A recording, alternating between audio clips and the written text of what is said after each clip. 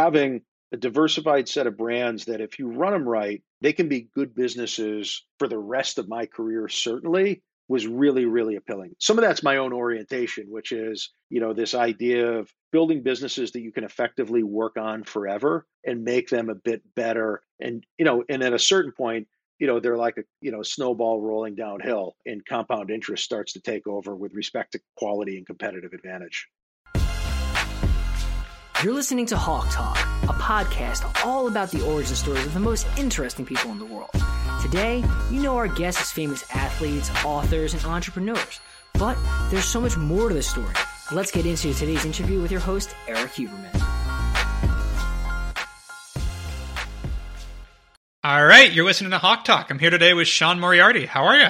I'm doing well, Eric. Thanks for having me. Appreciate being here. Of course. Thank you for coming on. So got to take it way back. I assume you're born and you immediately decide, that's it. I'm going to become a big executive with my life. That's what I'm gunning for. And it was just smooth sailing from there. You became CEO of several companies, served on many boards, and that was it, right? Just happened. Yeah, if only any of that were so easy, including the running of businesses. So take me back. Where did it start? Where were you born? Sure. I was born in Springfield, Massachusetts, in Western Mass, and grew up there. And then Wilbraham, which is a small New England town, which borders Springfield.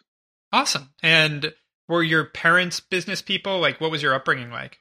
No, actually, my dad was a career civil servant. My mom was a nurse. I think earlier in my career, I would say, man, I really am the accidental businessman, because where I grew up in Western Mass, there wasn't a whole heck of a lot of commerce. But I always enjoy, I think, my parents instilled pretty early the importance of hard work, and I always liked having a little bit of money in my pocket. And I think one thing leads to another, putting one dumb foot in front of the other. If you keep going long enough, some interesting things come your way. I think that's totally right. So growing up, did you have like aspirations of being something specific? Every kid dreams of, has that dream job. What was yours, so to speak? No, I think I probably cycled through everything, a young, boy does, right? Which is almost based on the coolest thing you see in front of you, whether it's a cement mixer, or a fire truck or watching baseball on TV. I originally, when I went away to school, I thought, perhaps, although I was never really kind of driven to think about things in a linear path, right? Like,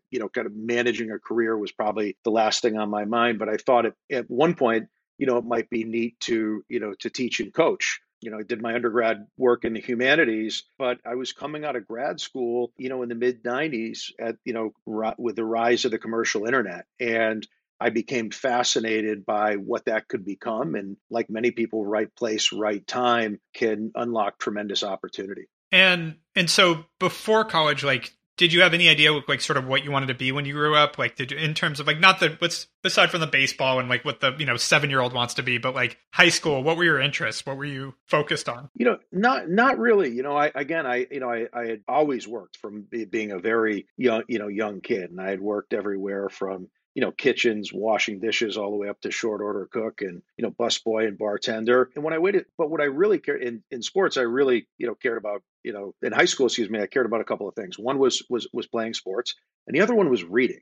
I had been a voracious reader since I was a young kid. And again, Eric, I didn't have kind of a professional vision. I was fascinated by life, thought it was a great big world out there. And, I figured I would do things that interest me to pay the bills with no real plan. I mean, when I talk to young people today, on one hand, I'm incredibly heartened by our future because they're so much more squared away, for example, than I was. I didn't know what private equity was or venture capital, and hedge funds really weren't even around then. But there was no, the notion of, a specific vocation or ladder to climb really was not part of my worldview. I just kind of cared about my education. And then, as I said, coming out of grad school, you could tell we were at the very beginning of something, at least for me, that was going to be profoundly important, which was, the rise of the internet with all that entailed. And once I got started there,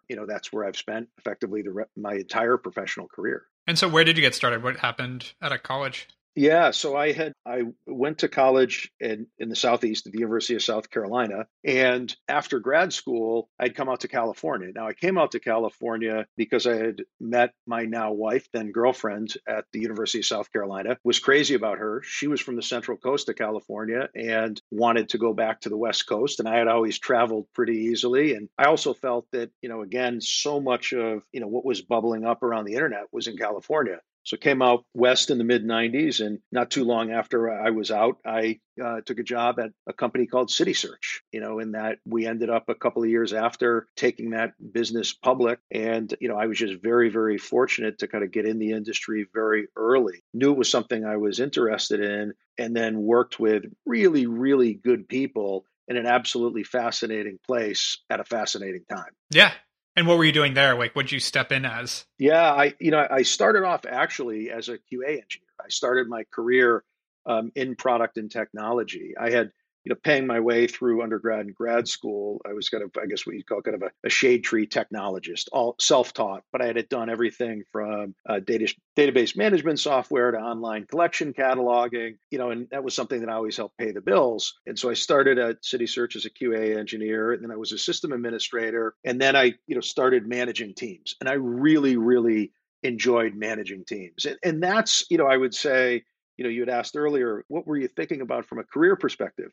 Once I was in, when I was working at CitySearch and with a little bit of success doing good work with good people and starting to manage teams, I kind of caught the business bug. I became fascinated by what you could do if you built teams and built products and where you could actually take it.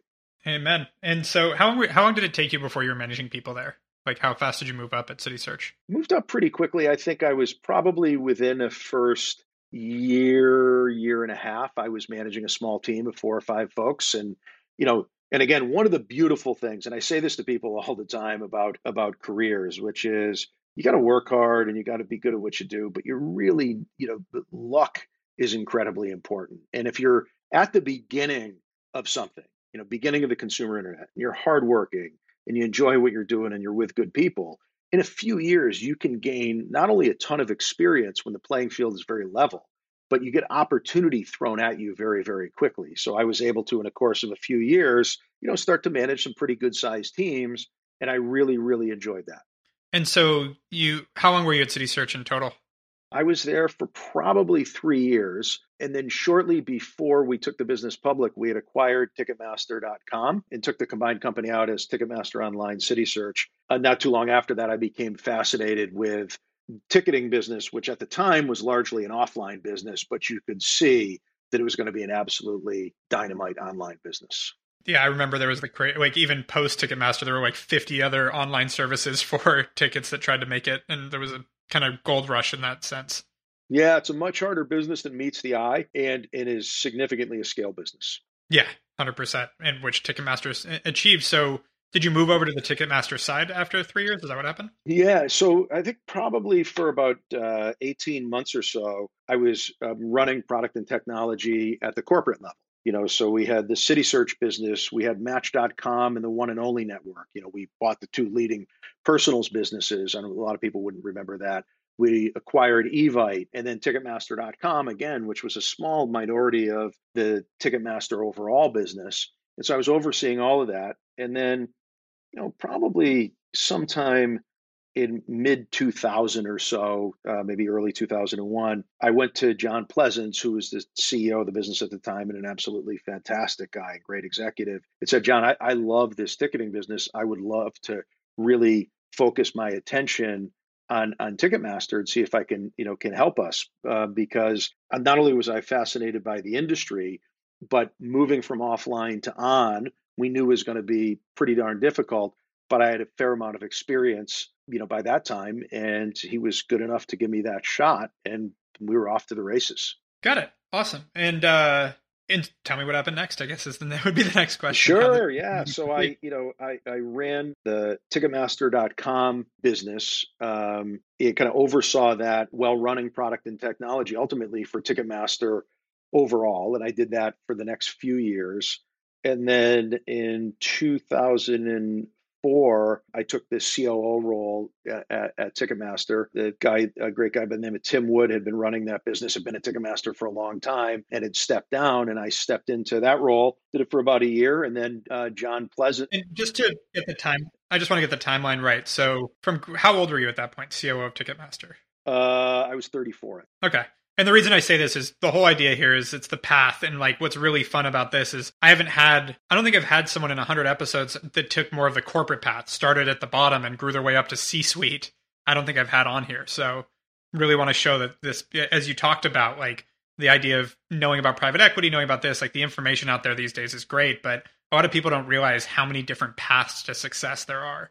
And this is one great one. So yeah, so 34, you're now the COO of Ticketmaster. Yeah. And then probably about a year later, John Pleasance decided to move on to another opportunity. He took the CEO job working with Steve Case at Revolution Health. And by this time, we were wholly owned by IAC, USAI at the time, Barry Diller's business. And I, then had the opportunity to run the Ticketmaster business for the next 4 years as the president and CEO. Was Karen Nortman there at that point? Yeah, she's been on the podcast. She's a good friend. Yeah, I know Kara well. Kara's absolutely outstanding. She's in my YPO forum, actually. Oh, is she? Yeah. So it's very interesting to me. Probably not interesting to anybody else. But Kara went to Harvard Westlake. I think it was her either basketball or volleyball coach. I think it was basketball coach. Was a guy named Dave Bennett, who, interestingly enough, 3,000 miles away and probably several years earlier, was my high school football coach in Western Mass. Dave's a Western Mass guy, but off and on coached at the Harvard School and then Harvard Westlake, probably over a 20-year period. That's amazing. Yeah, no, but she's a great person and great executive. She's also she was roommates with my wife's boss at GSB too. Like it's this whole small world thing that's just crazy. So that's awesome. All right, so you're running Ticketmaster under IAC. John moves on. How does that progress from there? Yeah, we had a really, really good run. The business, was a very, very solid business. What a lot of people, didn't know, the core technology for ticketing is a non-trivial task, and certainly was then. In combination of scaled distribution, really strong technology, and really capable local client service were kind of the hallmarks of that business. And really the accelerant for me in that business, there were a couple of things. One, obviously we're building off a really, really good platform. So we were well equipped to ride the transition from offline to on. Second, international expansion gave us an awful lot of growth. We were in, a handful of countries outside the US till the early 2000s. It was, a slightly loss-making venture at the time. And then in the early 2000s, under John Pleasant's leadership, we started doing some acquisitions in which we really accelerated over the course of the next half decade. And I think by the time I left, we were in 23 countries, and we had some outstanding people running our international business. A guy named Tommy Higgins, who ran Ticketmaster Ireland, ultimately ran our international business and turned it into, and I think when he started, it was probably a $100 million business, losing a little bit of money. 5 years later, it was a $300 million business, throwing off $60-70 million in cash. And there's an outstanding entrepreneur who was running product and technology for Ticketmaster Europe, a woman named Selena Tabakawala, who was a co-founder of Evite while she was still an undergrad at Stanford, probably 10 years before that. Selena's gone on to do absolutely fantastic things. That's amazing. And so what was, talk about being the COO of this, what did it grow to, what was the growth like during that period? What was the parts of the job that you don't normally expect? Being a COO to a lot of people is going to be okay, so you're managing the operations. You probably have a bunch of middle managers reporting to you or directors or VPs, and you're kind of keeping your pulse on things and keeping things organized. But what was the surprising parts of the job? The interesting thing, the COO job was really a natural extension to what I was doing before, right? And so, but, you've got, kind of a broader scope of responsibility. In that case, I'd taken on the call centers, which were, a meaningful minority of Ticketmaster's sales and, from a service perspective, substantial. We probably took, in the mid 2000s, 35 million inbound phone calls a year. And 85% of them were service related, not sales calls. We consolidated in the 2000s from 19 call centers down to, I think by the time I left to two or three. And so a lot of complexity, a lot of technology implementation, a lot of that work. But again, that was an extension of what I was doing. Moving from COO to CEO was for me, that was a game changer. But I had some benefit because as the COO and working with John Pleasance and Terry Barnes, who was the chairman of the business, I was in the room a lot on strategic conversations. So I got to hear a lot of conversations and see the business, through a different lens than just day-to-day execution, which I think helped a fair amount. But that transition still from COO to CEO, where, you're running most of the business every day as a COO, but what you're doing is pretty clear to you, to CEO, all of a sudden, it is a world of gray and you're making calls all day long in a landscape that's, constantly shifting. Yeah. And when did that shift happen? When did you become CEO? That was, let's see, I became the president and COO when John left, probably in mid 2005, but I had responsibility for the entire business. And then that extended through when I left, which I believe was April 2009. But I had a great partner in the business. John Pleasance, my predecessor, did as well. Just mentioned his name a bit ago, Terry Barnes, who's kind of a legend in the live entertainment business, who had been with Ticketmaster for 20 years at least, probably before I got there. Terry had come out of Ticketmaster Midwest, really just a really high quality guy, knew the business cold, what I would say natural businessman, but wonderful with clients and a great mentor. And so I think that's essential, particularly in your first CEO job. Who you're working for and who you're working with is key. And Terry was a really, really generous, thoughtful mentor for me. Awesome. Got it. And so 2009 comes around. You've been there. How long was that point? 14, 15 years, it sounds like? No, so I'd been doing internet stuff for probably about 13 years at the time. I've been focused exclusively at Ticketmaster, probably, just under a decade, I'd say. Okay. Why'd you leave? So the board had made, so I spun Ticketmaster out of IAC back in August of 2008. It was probably a few weeks before, Lehman and Bear failed. So right into an absolutely fantastic when I started market. my first job. And it about 6 months after that, there were a couple of things going on at the time. I think Barry had decided to spin several businesses out of IAC. Lending Tree was one, Interval International was another, the Home Shopping Network was another, Ticketmaster was a fourth. So we went out, into that market. And probably about 6-7 months after that, the board made the decision to merge Live Nation with Ticketmaster. The idea, creating a kind of a vertically integrated live entertainment, juggernaut.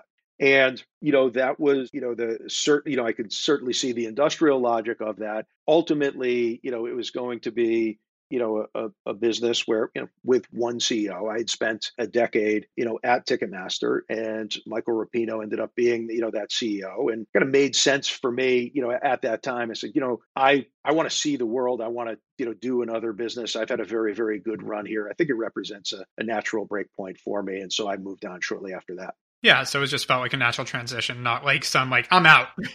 No. I don't. Those, I think, as a leader, one of the things you sign up for in almost every case is doing your absolute best for helping pave the way for the smoothest transition possible. Amen. We can all hope so as leaders.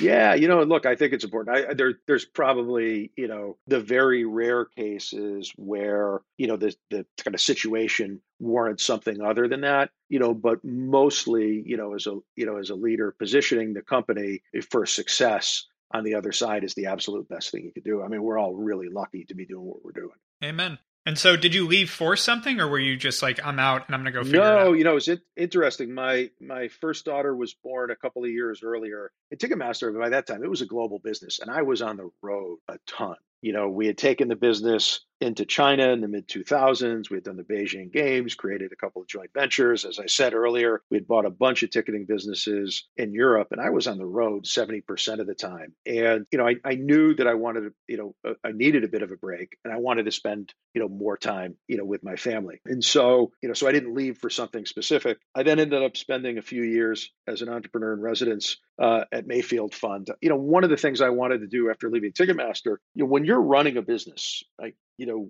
you get, and I think it's the right thing to get, but you get tunnel vision about your business, right? Every day. It's your clients and customers and your employees, and you're thinking about strategy and you're focused on execution and solving problems as they pop up. And there's a point at which you realize, or at least for me, I didn't have an original thought about anything, broadly speaking, in a category that had been fascinating to me for really, really long, right?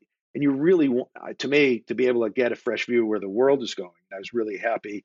I had met Raj Kapoor at Mayfield, and he said, "Hey, why don't you come up and spend some time with us as an EIR?" Which I did. And the beauty of that is you're seeing dozens and dozens of companies, a month, where you see young, talented entrepreneurs coming up with extraordinary ideas that could lead to outstanding businesses. And it reawakens that curiosity and gets you thinking much more broadly about the future. And so I did that for a few years, and also was able to spend a lot more time, at home with at the time a young family.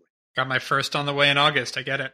Oh, congratulations. Thank you. And so, okay, so you did that for a while, and then did you get the itch to operate again? Is that what happened? Or yeah, I always knew, you kind of, I think if if you're wired to operate at a certain point, and I liked sitting down with entrepreneurs, as an EIR. I thought about, venture, but, being in the mix, building teams and building products has always been what's most exciting to me.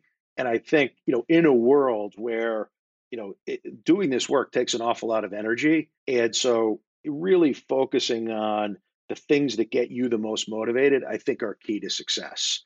And figuring out, how do we put a team together? How do we build this product? How do we make this service better?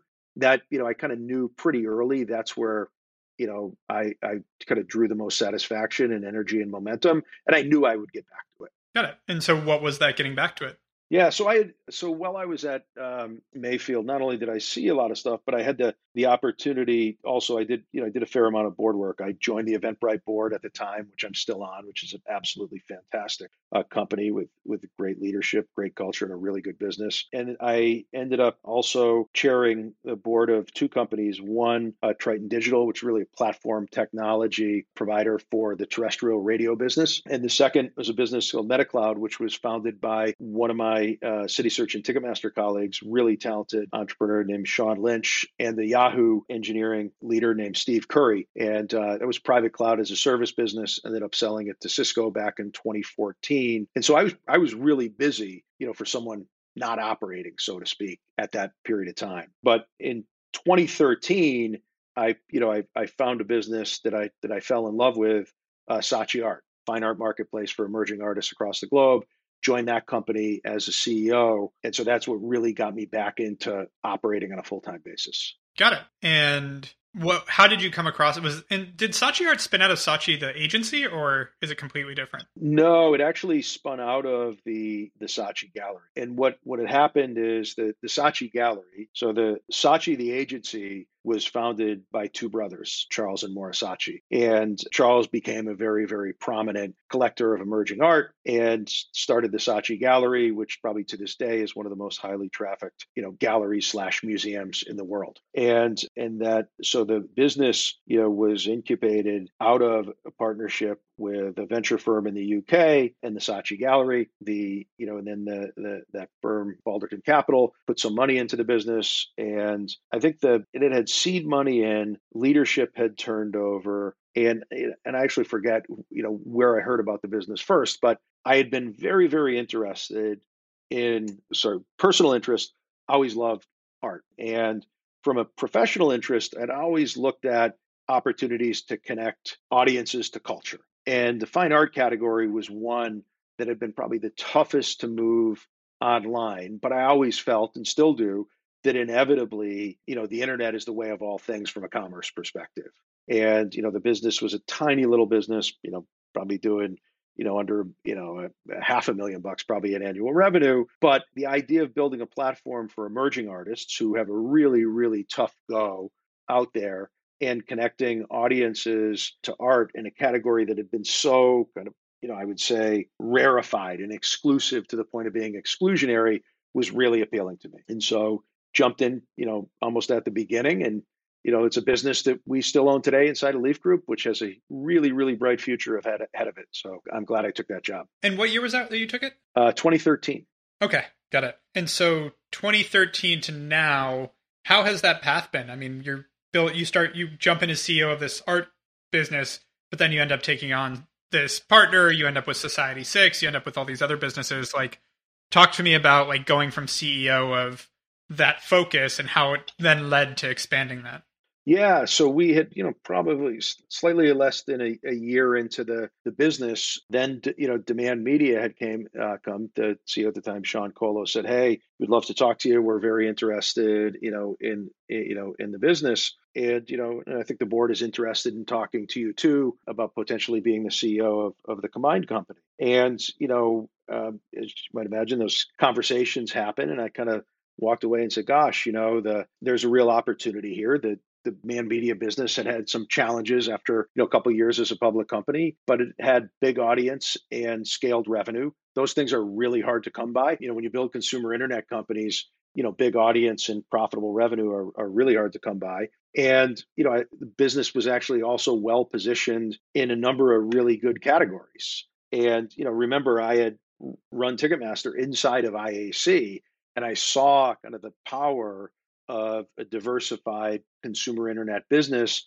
Said, I think there's an opportunity to do something similar here. It's not easy, but I knew the Saatchi business, being inside of something larger, was probably a better path than being purely venture backed. And the reason for that is it's a business that should grow at a healthy double digit clip forever. But it's not a business where the application of huge gobs of venture capital can bend that curve and give you escape velocity.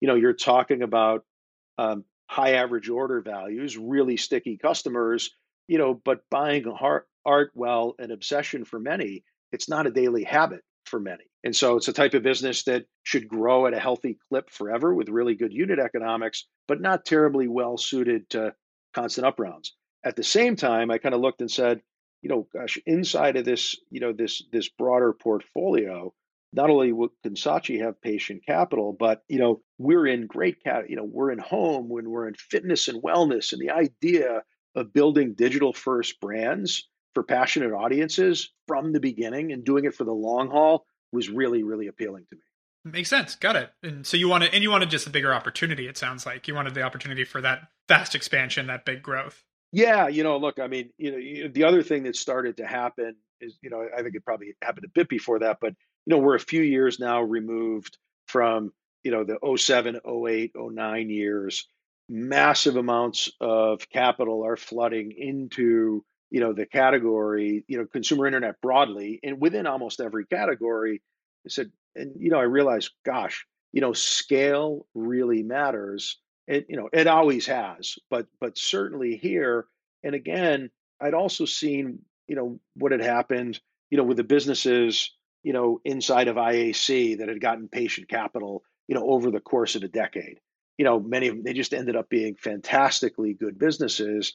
And I looked and said, man, having a diversified set of brands that if you run them right, they can be good businesses for the rest of my career, certainly, was really, really appealing. Some of that's my own orientation, which is, this idea of building businesses that you can effectively work on forever and make them a bit better. And at a certain point, they're like a snowball rolling downhill, and compound interest starts to take over with respect to quality and competitive advantage. Yep.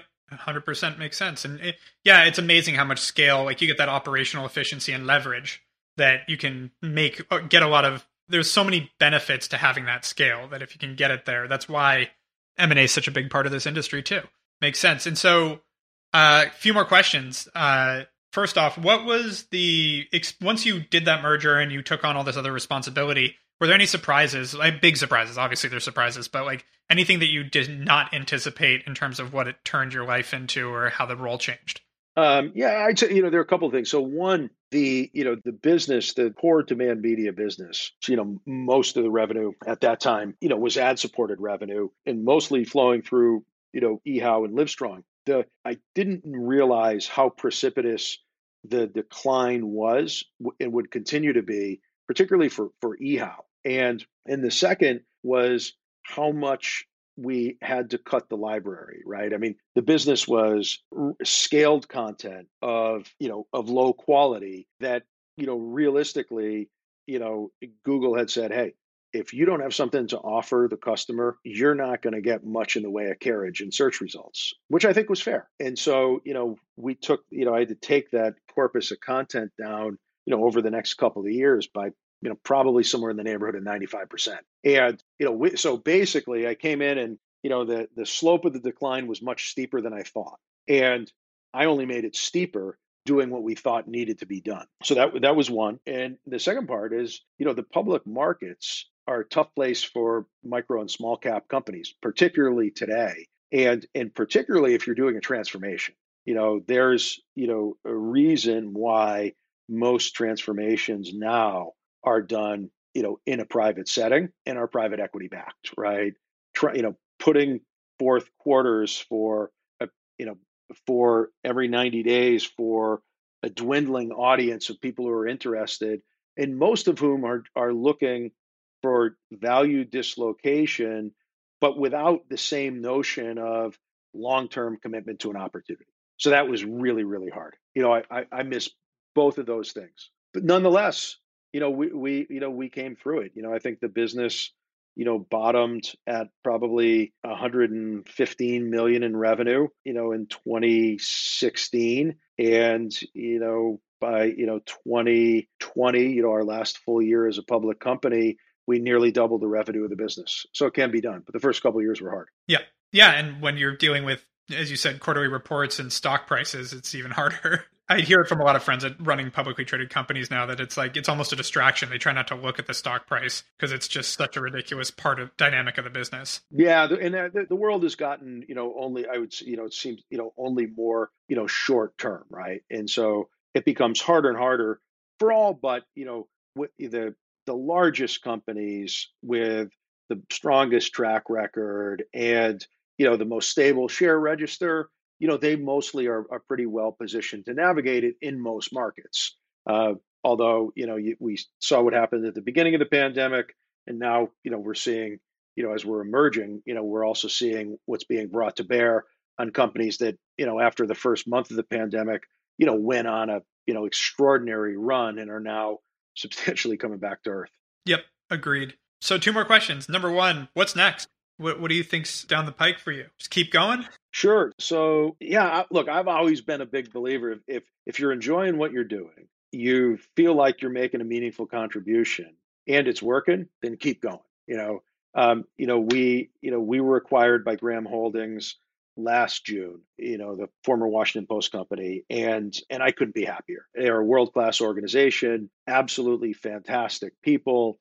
Don Graham, the chairman, and Tim O'Shaughnessy, the CEO, they're just great. They are very, very long-term focused. They have high expectations for us to produce, as they should, but they really care about doing things the right way and for the long haul. And, I look at our businesses and we're still very much at the beginning. The Saatchi art business, as we talked about earlier, that business has room to grow and grow and grow. It's a mission-oriented business that's absolutely well positioned for where the world is going. Our fitness and wellness brands, Well and Good and Livestrong, they provide evidence-based information that allows anybody online to live a richer and fuller life, right? And so, we're doing really good stuff with the brands. They're in massive, massive categories, and we are nowhere near close to running out of room to make them bigger and better.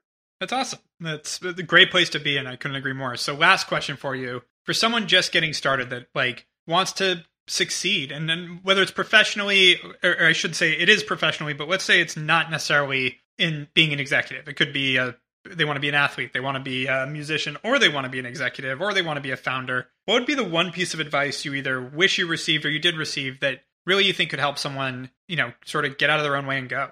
Or that they can hear to help be successful? Yeah, gosh. I mean, it's a great question. It's also, I think, one that gets asked a lot. You always worry, gosh, can I bring anything new to the conversation? But I would say, a couple of things. One, I do believe at the beginning of your career in particular, if you truly have ambition, you got to test yourself and see what you can do. And that's not for everyone, by the way. Put yourself in an area that you're deeply interested in in the most competitive environment you can, where you can learn the most, right? Because the benefit you get when you're young in getting into these environments is you get to be a sponge for knowledge. And so if you go into a place that's going to hold you to a really, really high standard where you're struggling to keep up, and you can learn a ton about in an area that you're already interested in, it's going to give you the most advantage. The second thing is to have the courage to find your voice early. There are times, I think early in your career, and I think this is different by personality, but my personality, where, I would refrain from voicing, what I thought, because you don't want it to be taken the wrong way or people think you're difficult. And realistically speaking, finding your voice early allows other people a chance to understand what you think, right? And realistically, the success you're going to have in your career is mostly driven by your ability to think and your ability to communicate and to translate those things into action to drive business forward. So the sooner you know what you think, you get fearless about voicing it, the better you're going to be in your career. You can still be respectful and thoughtful and be your personality, but speak up, find your voice. Amen. Great advice that I don't think I've had on here before, so I really appreciate that. So thank you. And Sean, this has been awesome. Thank you for coming on Hawk Talk. Hey, Eric, thanks so much. I really appreciate the time. It's a pleasure. You've been listening to Hawk Talk. To ensure you never miss an episode, subscribe to the show in your favorite podcast player. If you're listening in Apple Podcasts, we'd love for you to give us a quick rating for the show. Just tap the number of stars you think this podcast deserves. Thank you so much for listening. Until next time.